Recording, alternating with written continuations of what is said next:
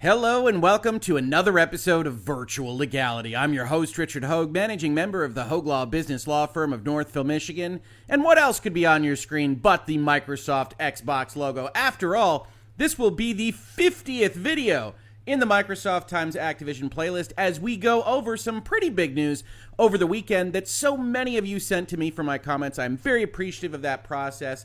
I can't get to the entirety of the internet. I certainly am not regularly checking out the New York Post.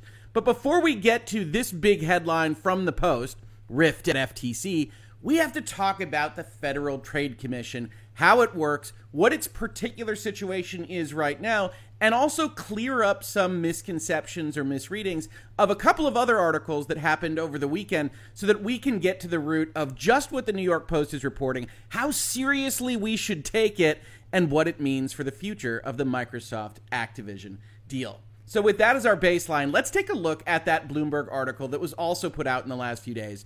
Microsoft is ready to fight for its $69 billion Activision deal. Now, if you've been following this with me either here or in other places that I've commented on it, you know that the last few days, last 2 weeks really, have been kind of a maelstrom, a whirlwind for rumors, innuendo, and speculation regarding the Microsoft Activision deal. It started with the New York Times that leaked out that Microsoft had put forth a potential 10-year contract for Call of Duty on Sony's PlayStation system, or systems with 10 years, probably inclusive of the PlayStation 6 if we're being honest, and that was designed to respond to places like the UK's CMA, the EU's European Commission, and of course the American Federal Trade Commission that has been hinting that they have a concern with respect to the ability for Microsoft to quote-unquote foreclose its competitors, namely to keep video games off of Sony's PlayStation. Now, we're going to leave that aside as to whether that's a great argument. Certainly, I have talked about it at length in this now very, very, very long playlist.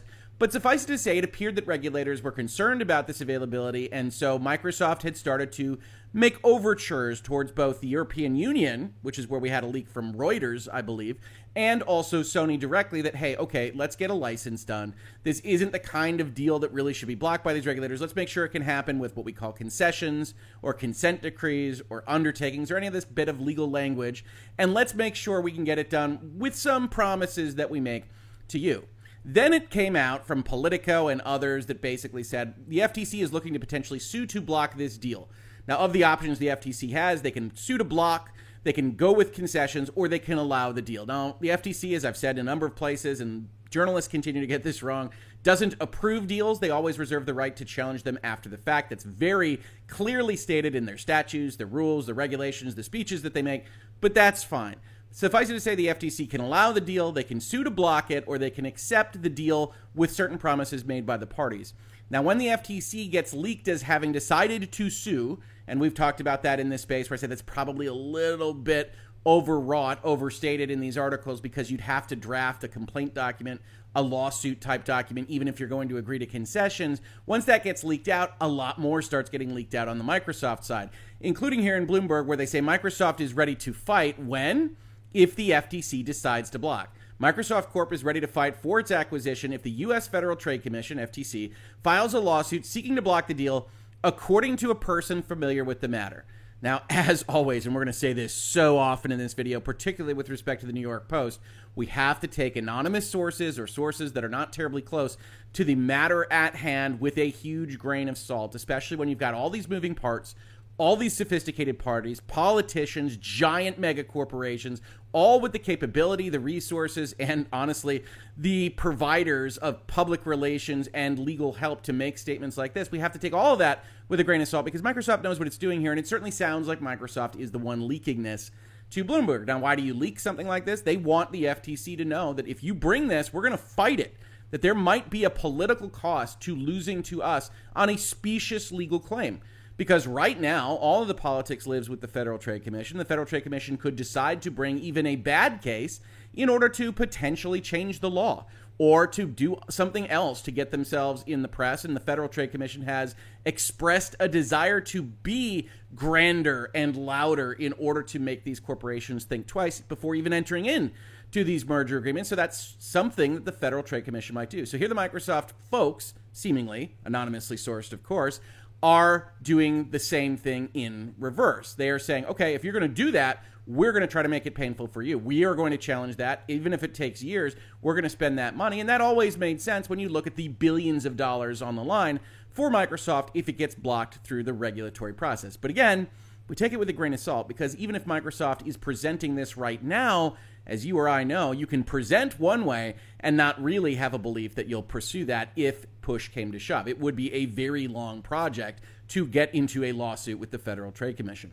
The Xbox maker hasn't had conversations with the FTC about remedies or concessions aimed at getting the deal approved, said the person, but the FTC staff is wrapping up its investigation and is expected to make a recommendation soon. The FTC commissioners would then vote on whether to file a case. So we're going to talk about this all as we go through and talk about the Federal Trade Commission's position right this second before we get back to that New York Post article. But what's important is that the Federal Trade Commission is run by commissioners, right? We can go and we can look at the Federal Trade Commission Act right here. It says this commission is created and established to be known as the Federal Trade Commission, which shall be composed of 5 commissioners who shall be appointed by the president by and with the advice and consent of the Senate. So they have to be named by the president, approved by the Senate, but unlike some other positions in our government, it also has the following line: not more than 3 of the commissioners shall be members of the same political party. But adding even a little bit more controversy, complexity, however you want to see this, at the end of this particular statute, it says, a vacancy in the commission shall not impair the right of the remaining commissioners to exercise all the powers of the commission. So you're supposed to have 5 commissioners, 3 from one party, 2 from the other, and then you are supposed to proceed on the basis of getting dissenting opinions on a somewhat bipartisan basis, because this is a very important commission that is supposed to be relatively neutral, evaluating things like unfair competition laws, false advertising, and of course, in this particular case, the antitrust laws. But that's not quite the situation that we have right now. Importantly, when you talk about the antitrust laws, when we say the commission does something, that's generally going to be the commissioners. Now, the Federal Trade Commission is not just 5 people, or in this case, 4. We'll get back to that in just a minute. It is, in fact, a bunch of folks that work at this commission, including what we generally refer to as staff or staff attorneys, that go through these investigations, deliver the complaint documents, and otherwise do their jobs before then going and getting commissioner approval. So when you see things like this, when they talk about their enforcement authority, and they say when the commission has reason to believe that a law violation has occurred, the commission may issue a complaint setting forth its charges, and if the respondent elects to settle, it may sign a consent agreement, consent to entry of a final order, and waive all right to judicial review at both the unfair methods of competition and antitrust levels. When we use the phrase commission, we're talking mostly about the commissioners. You actually have to have the Federal Trade Commission as a commission act to get most of the really big things done. So the staff does its job, goes through all the depositions, does the investigations, figures out whether it has a problem with Microsoft times Activision, then makes a recommendation to the commissioners. The commissioners vote. All 5 of them vote, probably with a result of 3-2 in most cases, especially now in the world in which we live in 2022, and then the thing moves forward. But we don't have a full commission right this second. And in fact, that's a big-time part of the story. So you might recall, and I've put this particular thumbnail up in a couple of places in Virtual Legality now, I have said that the FTC has lost its mind, that its particular suit to block Facebook/Meta's acquisition of a very small VR company called Within was way beyond the bounds of what we traditionally see as antitrust jurisprudence, even from the more activist interpretations of antitrust law. They were saying Facebook/Meta couldn't purchase into this industry that they're not otherwise involved in because, well, we really want them to invest their own money in that and they shouldn't be allowed to just buy another company, which is a, let's say, disfavored argument in most antitrust jurisprudential circles. So I said, the FTC is going far afield, and this was over the summer. And since then, well, things have gotten even more complicated at the FTC. You see here a Bloomberg leak that says the FTC's Khan, that's Chairwoman Lina Khan, overruled staff to sue Meta over the VR app deal. This is over the summer, and this suggests that the staff didn't recommend suing to block this particular deal. But Lina Khan, marshaling the 3 Democrats that are currently on the Federal Trade Commission, won a 3-2 vote to try to block this deal in a fashion that, as I've described it to you, is not legally sound. That led to a Republican on the commission, one of those 2 nay votes on that particular deal, stepping down, saying, I'm not going to last the rest of my term. This happens, I believe, in August, as leaked by Politico, which would leave you, as you might suspect, with 3 Democrats to 1 Republican and a vacancy as of the middle of September. But as you might suggest already from the issues that are apparent just in this particular process, there is no particular rush to fill that vacancy, right? Or as the Washington Post said when this vacancy occurred, it's unclear when Biden may nominate a replacement for Phillips. He took historically long to nominate numerous key tech enforcers, and several nominees have languished in the Senate. And Phillips' departure may not significantly impact Democrats' ability to execute any of their agenda items at the agency where they already have the majority, right? If you're Joe Biden, you're the head of the Democratic Party, you're president of the United States, what rush is there to fill in that vacancy and add a dissenting voice to the way the commission operates? Also, traditionally, if you don't know this, generally speaking, the Republicans in the Senate get to go and tell the president exactly who they would like in that spot, and the president generally accedes to that, even if they're in the opposite party, allowing the minority party to pick the person that is supposed to represent their party on these commissions and agencies. We'll come back to this, but that's the state of play right now. 4 people on the FTC, 3 Democrats, 1 Republican, and Lina Khan, who was only recently named chairperson at the Federal Trade Commission, has had those speeches, has pursued this aggressive policy that I have talked about earlier in this series. In the event the FTC tries to block the case, says this Bloomberg article, Microsoft is gearing up to contest that decision in court, said the person who asked not to be identified, speaking about internal strategy. That would be internal to Microsoft. Every indication from this Bloomberg article is that this is a Microsoft leak, might even be an authorized controlled leak. We don't know. All speculative, of course. But Microsoft appears to be talking to Bloomberg through this individual and saying, hey, we're willing to sue over this. You should be worried. We'll talk about that more because the adjudicative process in the FTC's hands is one where it's somewhat difficult to win, certainly early on, because the FTC reviews its own issues. They file a complaint with themselves, reviewed by an administrative judge that is in their commission, and then if you don't like that particular ruling, you appeal it to the Federal Trade Commission. As I said, we'll get back to that. Microsoft's other option would be to abandon the deal in the face of an FTC challenge. Well, if the FTC sues over it, one option could be to abandon it. But if they aren't quite ready to file for a lawsuit, the time is open to actually advocate for concessions. In fact, that's what this time frame is very likely to result in.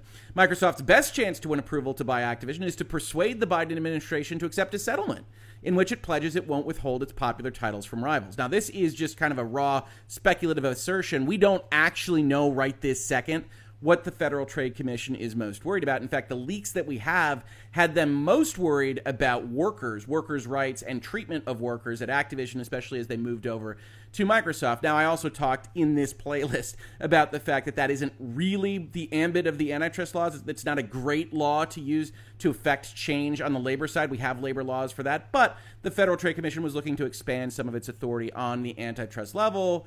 And we'll get back to that, too. I know I've said that 3 or 4 times. Believe me, we've got a lot to discuss in this particular video. But we'll get back to why that's probably not a winning argument for the FTC either.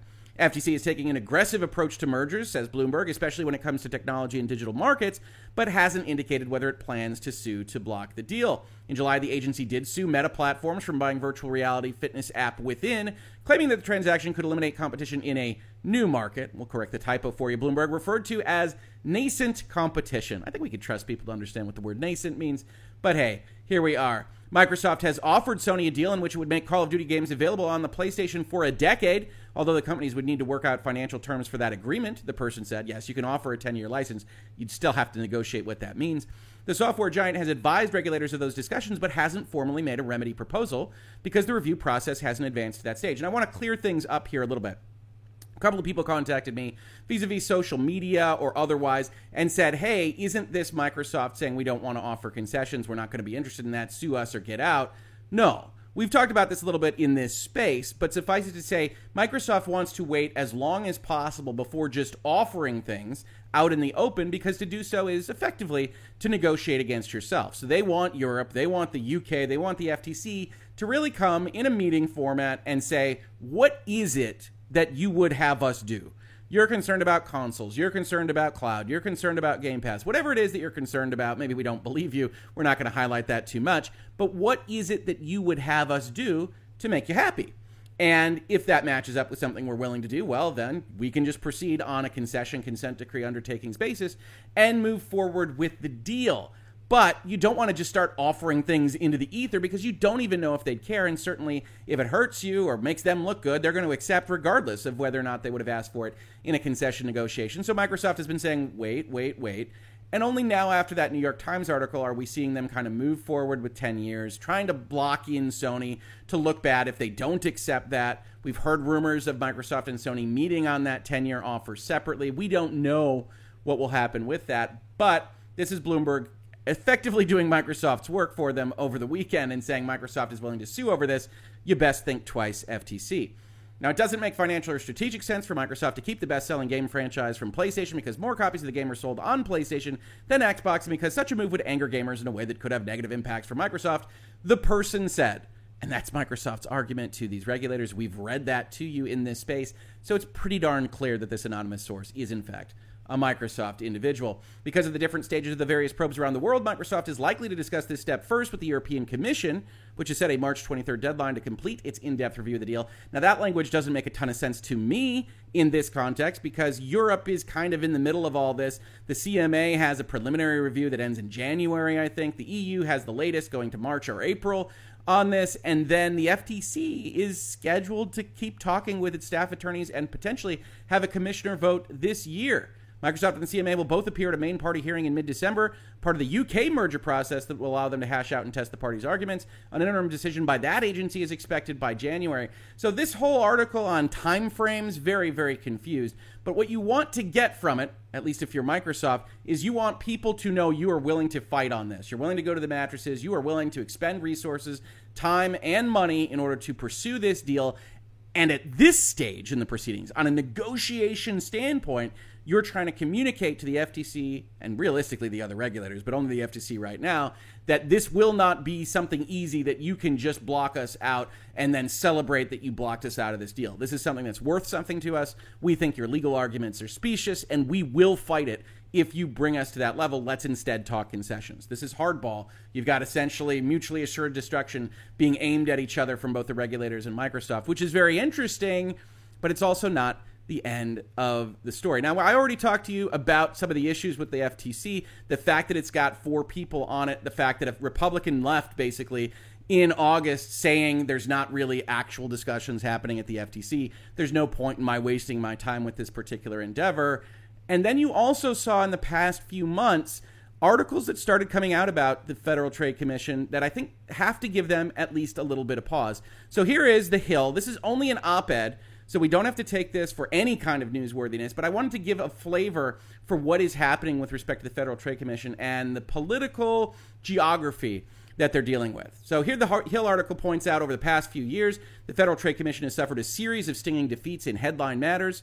The reversal in August 2020 of the district court order in the agency's lawsuit against Qualcomm, the near dismissal in June 2021 of one of its lawsuits against Facebook, and most recently, the rejection in February and September 2022, respectively by administrative law judges, of its lawsuits against Altria and Illumina. And we actually talked about one of those in a previous video in this series about how administrative law judges, even though they're a part of the Federal Trade Commission, are ostensibly supposed to be evaluating this separately, even though they can appeal to themselves. If this were a business, says the opinion writer here, the firm shareholders might be asking for new management.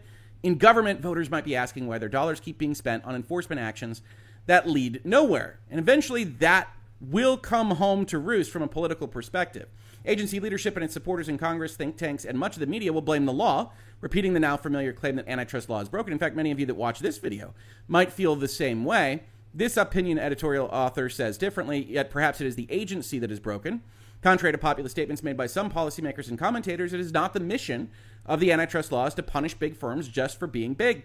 Rather, antitrust enforcers must demonstrate that those firms have secured commercial success through something other than competition on the merits, and if the agency cannot make that case, then a judge must reject the suit. Any other course of action would abandon the market to the unfettered exercise of regulatory fiat. And you've heard me say very similar in this space, the antitrust laws and jurisprudence about the antitrust laws for a very long period of time says, hey, being a monopoly, being big, having market power, that's not illegal. We want you to get to that through good competition, higher quality goods and services, lower prices, efficient supply chains, whatever it might be. We don't want to punish people acting in commerce in the market for being successful at doing that. And that's one of the areas where the FTC has really struggled to distinguish when it's going to bring a claim and when it's not. Federal Trade Commission leadership has suggested that they have little concern about losing big cases. In fact, I believe it's Lina Khan that said that in a speech.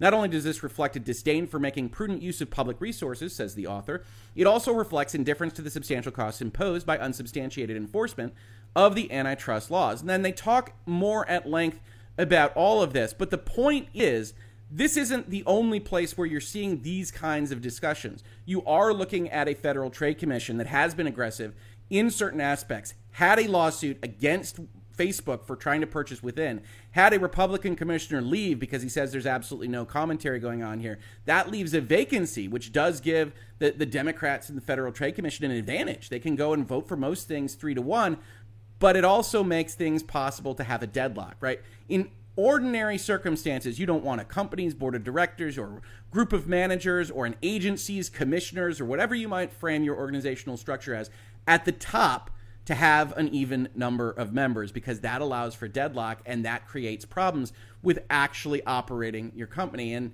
that's kind of what we've gotten into. Now, he also references a Supreme Court case that I think folks should be aware of that talks about everything that we've mentioned with respect to how the Federal Trade Commission operates, that has just been argued before the Supreme Court in the United States, asking whether or not this entire administrative judge process and not being allowed to appeal until the FTC or whatever other agency goes through its whole process is actually constitutional, is actually something that should be allowed in the United States. And the Supreme Court, as indicated here in this headline, justices seem receptive, is looking like they might potentially challenge the constitutionality and effectiveness of some of these pretty darn old laws that gave the administrative power and the commissioner power to these agencies of the United States.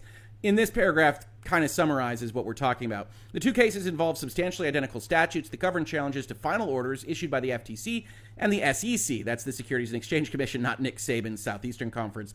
In each case, the statutes provide that the sole method for challenging those orders is a petition for review in the Court of Appeals. In both cases, the targets of the agency's investigations did not want to wait for the proceedings to conclude, but instead went straight to a federal district court, a lower level. In both cases, the plaintiff contended that the agency proceedings are so biased that they offend the Due Process Clause, and also that the rules for removal of the ALJs, administrative law judges, who eventually would hear any proceedings, violate the Constitution's Appointments Clause, where you have very specific requirements for an executive agency like this one. Suffice it to say, it's a very technical issue. We're not going to go to it too deeply in this video or in Virtual Legality in general, but it is worth noting with articles like the one in the Hill, and I believe this is a professor at USC, the University of Southern California, talking about these things. You don't have to agree with them at all, but it is worthwhile to understand the political situation that the FTC finds itself in after a whirlwind couple of years under control by Chairperson Lina Khan, that you have Supreme Court challenges to the very way that they operate to look at issues like this one. And that's what leads us to this headline article on the New York Post website. So, rift at FTC stirs hope for Microsoft's $69 billion Activision merger, sources. Now let's back up a step, because the New York Post has been a frequent visitor on my channel here, either in Virtual Legality or in my morning show called Hangouts and Headlines, where we dissect what is written in both headlines and in articles about issues of either importance or silliness, depending on the day in question. The New York Post has been a frequent visitor on my channel because I don't, in my opinion, think they have a very good reporting acumen on this stuff. And this article, realistically, isn't any different. So we're going to be pointing out the holes in what they're going to say here, or more specifically, where they're asking or inviting you to speculate with them on certain aspects of this. I believe they have one kernel of what they believe to be truth, and we'll take it with a grain of salt, but if true, really does call the FTC's current efforts, especially in respect to Microsoft and Activision, into question. But we're going to have to get a grain of salt that's just really large. I mean, really boulder-sized grain of salt for this. On that note, let's talk about Lina Khan, the Federal Trade Commission, and what the New York Post has claimed to discover here. A rift has emerged at the Federal Trade Commission over Microsoft's $69 billion deal to acquire Activision, potentially paving the way for the controversial mega merger to get approved. The Post has learned. I love that. The Post has learned. We have learned it. Now, I'm not quite so sure that this deal is terribly controversial, except in the eyes of various places in the regulatory environment. I'm not hearing a lot of controversy from, I don't know, every other publisher that is a competitor to Activision. I'm really not hearing any controversy coming from the likes of Nintendo or the PC community or the mobile gaming community. Mostly it's just Sony. And maybe Sony can elect a controversy on its own, but I really don't feel controversial is the way to describe Microsoft times Activision as it stands right now. That notwithstanding, the Post has learned of a rift. What does that rift mean? Well, that comes in the second paragraph of this article. At least one Democrat on the 4-member panel has recently taken a sympathetic view of the merger, according to a source close to the situation. Now, we're going to pause here in the middle of the paragraph, because unlike the Bloomberg article, where the kind of information that Bloomberg is being given can realistically only come from a Microsoft insider, here, the language used to describe this anonymous source is not at all clear about whether or not this person legitimately has this information, right? There are a lot of individuals that are close to the situation, either at the Federal Trade Commission, Microsoft, Activision, or even in Washington, D.C. So you're looking at a situation in which it is very important to understand who is telling you this. And so we have to get that grain of salt up to boulder-sized levels, because if it's, say, Microsoft, who's been dealing with the Federal Trade Commission, and says, hey, New York Post, we think we got one of the commissioners, and there's now a 2-2 lock-in vote. Well, they're close to the situation. They fulfill the requirements of being described in this way, and they probably don't know specifically what's going to happen with the Federal Trade Commission on a realistic level. So take it with that grain of salt. Let's assume for purposes of this conversation that it's an actual FTC insider that would have reason to know these things in order to have the conversation the New York Post wants to have, but understand that that's a hypothetical in and of itself.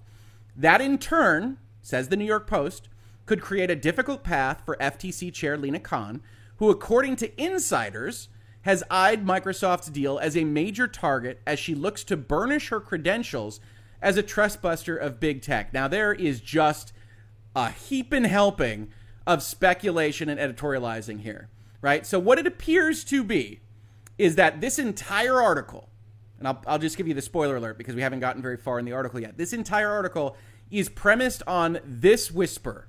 A source close to the situation says one of the Democratic commissioners flipped. And then out comes the thought experiment, hypotheticals, and it's effectively a virtual legality episode analyzing what that news could mean. But unlike virtual legality, where we admit we're not in the room and we're talking about these things from a reasoned basis, but not with special knowledge, the New York Post presents this through the lens of newsworthiness and telling you what's actually happening. In turn, could create a difficult path for the chair, who, according to insiders, again anonymous, we assume insiders at the FTC, had eyed Microsoft's deal as a major target. We don't know that for a fact. We can speculate on that based on what Lina Khan has said, both in public and from leaks about what the FTC was doing. But we don't have any great insight as to whether she really wanted to look at the deal. And then you get editorializing. Why would she be looking at the deal? Well, now you're mind reading, but she'd be looking at it to burnish her credentials as a trustbuster of big tech. All of that makes sense. A reasonable person can analyze it and suggest that that is in fact the case, but it's not really the news, right? So they take one sentence that has a news item or an ostensible news item, a whisper that they've heard in the wind. They add on this, and now they got a stew going.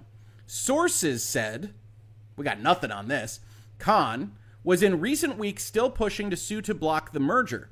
Late last month, Politico reported that an FTC lawsuit against the deal was likely, noting that the agency's staff are skeptical of the company's arguments. Now, as I pointed out when we went over that article, staff would be preparing a complaint as long as they're not claiming to allow the deal at this point in time. And there's no indications that any of these regulators are just going to let it sail through without concessions. So they'd be working on that complaint anyway. There's a lot of questions as to exactly how far the FTC was willing to push this. And nobody should rely specifically on sources said. So we really don't know what Lina Khan wanted to do behind the scenes, and we don't know that specifically because we don't have insiders or sources that are actually accurately described. Or if they are accurately described, we don't get any details on what that description might be. The FTC's sole Republican commissioner, Christine Wilson, has signaled support of the deal, but sources say at least one of the 4-member panel's 3 Democratic commissioner, which in addition to Khan includes Rebecca Slaughter and Alvaro Bedoya, also has recently appeared to lean towards the Microsoft camp Again, according to a source close to the situation. Is that an insider? Is that at one of the parties? Again, we don't know. So it's all this whisper. It's this, they get a call, they get an email, they get a text that one of the Democrat commissioners is likely to flip, and this leads to this article. Some of the Democrats might be more comfortable with a settlement, approving the deal with concessions from the companies instead of trying to block it altogether, an FTC insider told the Post. So this appears to be what that whisper is. We don't know because we're not getting enough detail from the New York Post. This is one of the complaints I have about them.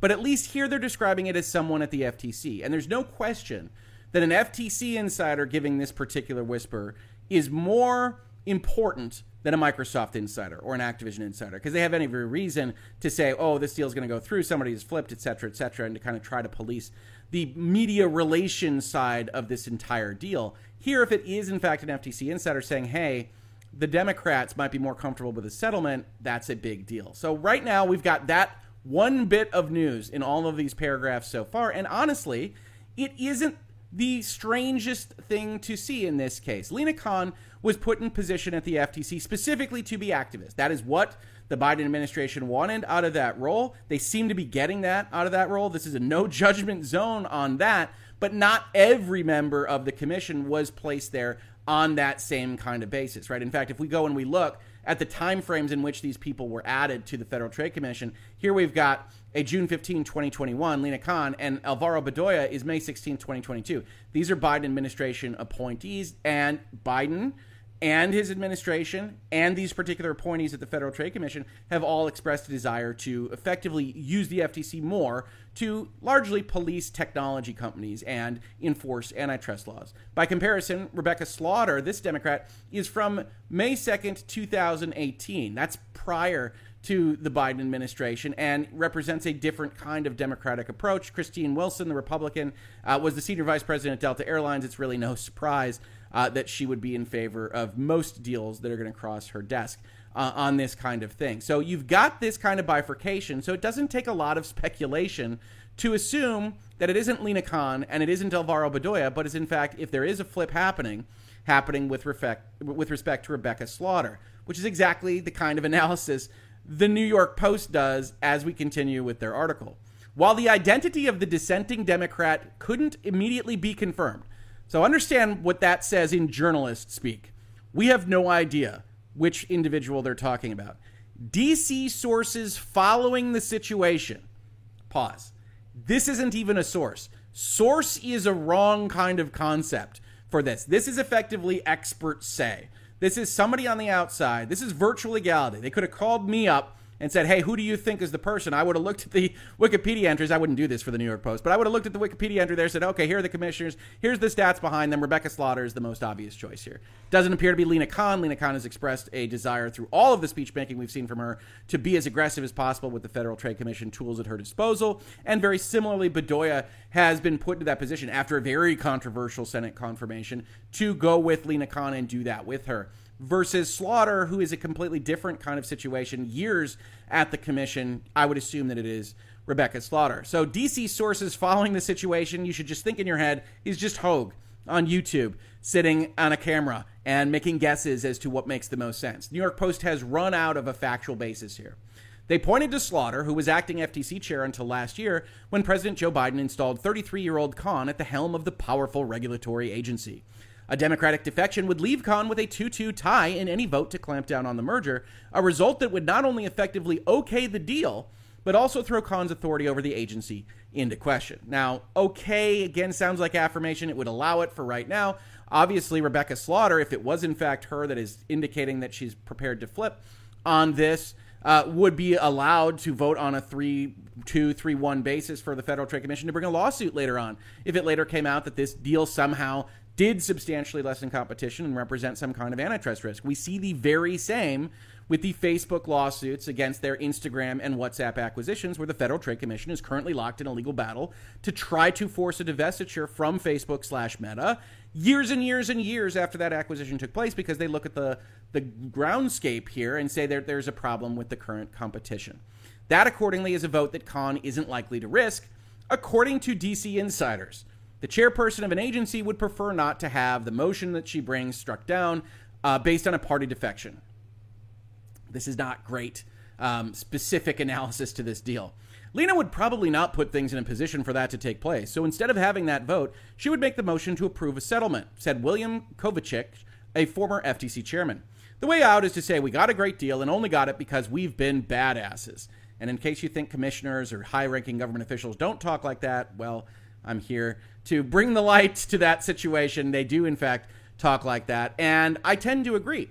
Since I've been talking about this now here in episode 50 of the playlist, I have said a motivated regulator could bring an action against the deal on bases like cloud gaming or Game Pass subscription service gaming. I don't think consoles actually works very well, but they could, as a motivated regulator, bring that claim, but it would still be in their best interest to go and get a concession that looks like they are doing something for their constituency, whatever jurisdiction that might be, and not bringing it up before the various courts of that jurisdiction, because certainly in the United States, we're looking at a legal situation in which Microsoft can very, very specifically argue that subscription gaming isn't a separate market, that cloud gaming isn't a separate market, that they are in a relatively low position in terms of market power in overall gaming, in console gaming, in the distribution of gaming software, and that it is not the purview of the antitrust regulators to give extra power to the market leader or to preserve that market leader's market position. So they would have a very strong legal argument. Again, in my opinion, that's what we do here. And in general, these regulators, certainly in the United States, but potentially in Europe and the UK as well, wouldn't want to get into a big bruising legal fight because, well, the strength or lack thereof of their arguments would be exposed. Microsoft has a history of courting Democrats, says the New York Post. And that's an interesting segue. We weren't talking about that at all. In the 2020 election cycle, Microsoft donated $13.8 million to Democrats and only $1.72 million to Republicans. In 2022, it gave $4.1 million to Dems and $1 million to Republicans, according to Open Secrets. Now, interestingly, this is just a paragraph out in the ether, seemingly intended to imply that Microsoft is somehow bribing the Democratic officials. I saw that racing around social media when this article was made public. I certainly think the implication is intended there by the New York Post, but it's just really not a surprise to me that a large technology company operating on the West Coast donates more money to Democrats than Republicans. That just strikes me as something that matches up with their political proclivities more than lobbying, even though I'm sure Microsoft lobbies a whole heck of a lot to both parties on this score.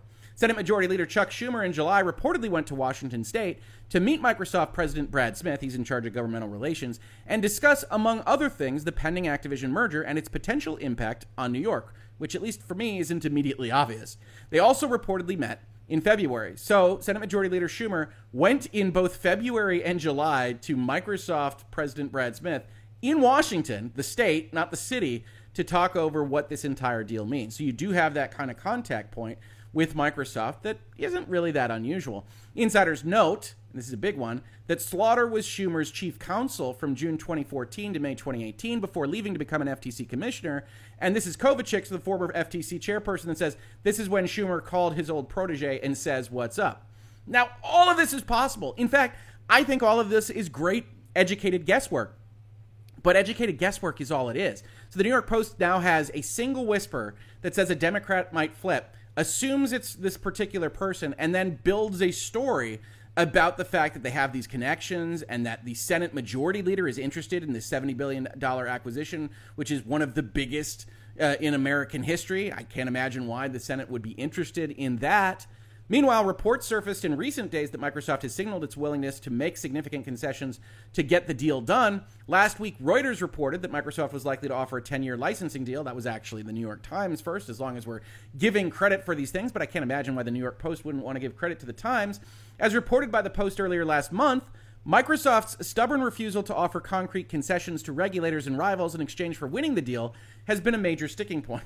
Now, the New York Post did, in fact, report on this deal last month with the insiders are worried about the deal going forward that we did discuss and isn't a very good piece of reporting either. But suffice it to say, Microsoft had every reason to not offer things on its own, and most companies would follow Microsoft's lead on strategy here, even though you can elect to self-offer concessions before the regulators even ask for them. If Microsoft is finally showing a willingness to budge, that weakens any case by the FTC to block the merger and emboldens dissenters at the Federal Trade Commission, according to experts.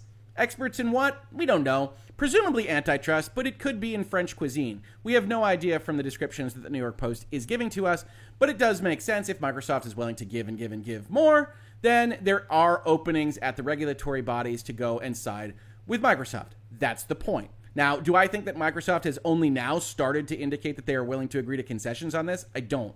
I think if you go back to February or maybe even late January, you will see Brad Smith, you will see Phil Spencer, you will see Satya Nadella talking about we want to support PlayStation. We don't have reason to kill the access to Call of Duty, and talking about labor positions like Activision's potential unionization with the quality assurance workers, and potentially even more, culminating over the summer in Microsoft agreeing to a neutrality agreement with CWA, which is going to come back. I promised you it would at the very end of this video. They have been consistent in their approach and strategy on this deal. They want to look like white knights. You can scoff at them if you want. In fact, I've laughed a little bit about what they've had to say in their press release and their various PR junkets on this. They aren't quite the white knight that they depict themselves as, but their strategy is clear and has been clear for a long time. In fact, once they started talking about it in January and February that they were willing to put games on Sony, I said they are signaling to these various regulatory bodies they are okay with concessions, and here are the kinds of concessions they would be okay with. It's obviously escalated in recent weeks to now a 10-year deal being lobbied about, especially by Microsoft giving that information specifically to the New York Times in their article. And we can't imagine that it would have the effect the New York Post posits here, speculates on, which is to say if there were somebody that was a possibility of flipping and being for the deal or otherwise not blocking it, as the FTC might otherwise want to do, it would be the kind of person that says, well, what would we realistically want them to do in order to preserve competition? They're offering a 10-year license. Maybe they're offering something else as well. We can't just go out there and ask for more. This is great speculation. This is what learned people with experience working with regulatory bodies would say. It is, however, not quite news.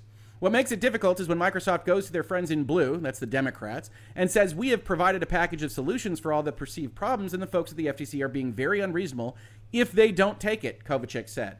Now, he refers to them as friends in blue. But again, the nature of the thing is if you're offering everything that Sony wants, if you're offering everything a regulator could reasonably be expected to get, absent blocking the deal, then what are we really talking about here? If Microsoft does indeed offer a significant remedy, President Biden would likely want the deal cleared, says the New York Post, and ask someone such as his antitrust advisor, Tim Wu, to push Khan to accept the proposal, the ex-FTC chairman said. I'm sorry, I guess this was attributed to that ex-FTC chairman that they're really leaning on here as a observer of the Washington, D.C. condition. The pitch would be that Microsoft can be trusted to keep its promises because of its past history of responsible behavior, sources said. And that's part of the story as well. We saw in Politico, you saw in Reuters, that there's a suggestion that the Federal Trade Commission is against behavioral remedies, those remedies that include a promise or a covenant to do something or refrain from doing something. They'd prefer to only be acting on structural remedies, divestitures, and such, which is undoubtedly true. It's undoubtedly the case. But this is a very interesting deal that really doesn't lend itself to a divestiture or structural kind of remedy because Call of Duty is Activision, Activision is Call of Duty, and the other things that you might be concerned about, Microsoft doesn't have an equal position in, right? King, giant mobile company, Microsoft doesn't have a material position in mobile gaming. So it's very difficult to see them separating from that. And this entire infrastructure is all one and the same, and all of the efficiencies that includes. So divestiture is not the most obvious solution to any problem with the power that you might have by purchasing Activision. Nevertheless, Sony, we have seen, has gone out now to the CMA with the very heightened, pretty much maximal argument against the deal, saying an independent Activision must survive, and if it is no longer independent, the gaming industry will die, basically, or at least Sony will, in the eye of a monopolistic Microsoft. It does become hard to say this is not good enough, said Kovacic, who now puts the chances of the merger getting approved at 70%. Recognize that number? It becomes more difficult for the commission to push this aside. Doubts about the deal on Wall Street persist. They talk a little bit about the stock market. I'm not as convinced, you've heard me say this in this playlist, that there are that significant of doubts on Wall Street other than time.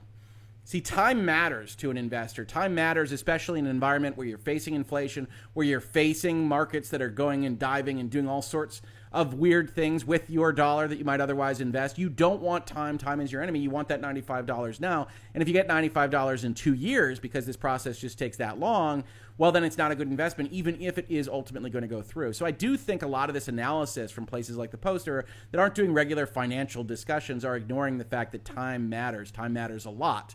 And so you've got, at the end of the day, an article that I promised I would talk about. I said to folks on Twitter this would definitely be the virtual legality today, but you have to take an article like this with a grain of salt. They appear to have one piece of information from an insider who is not named, who may be in a different office, could be in the Republicans' office, saying, I think the Democrat guy is going to flip. You don't know because the New York Post won't tell you.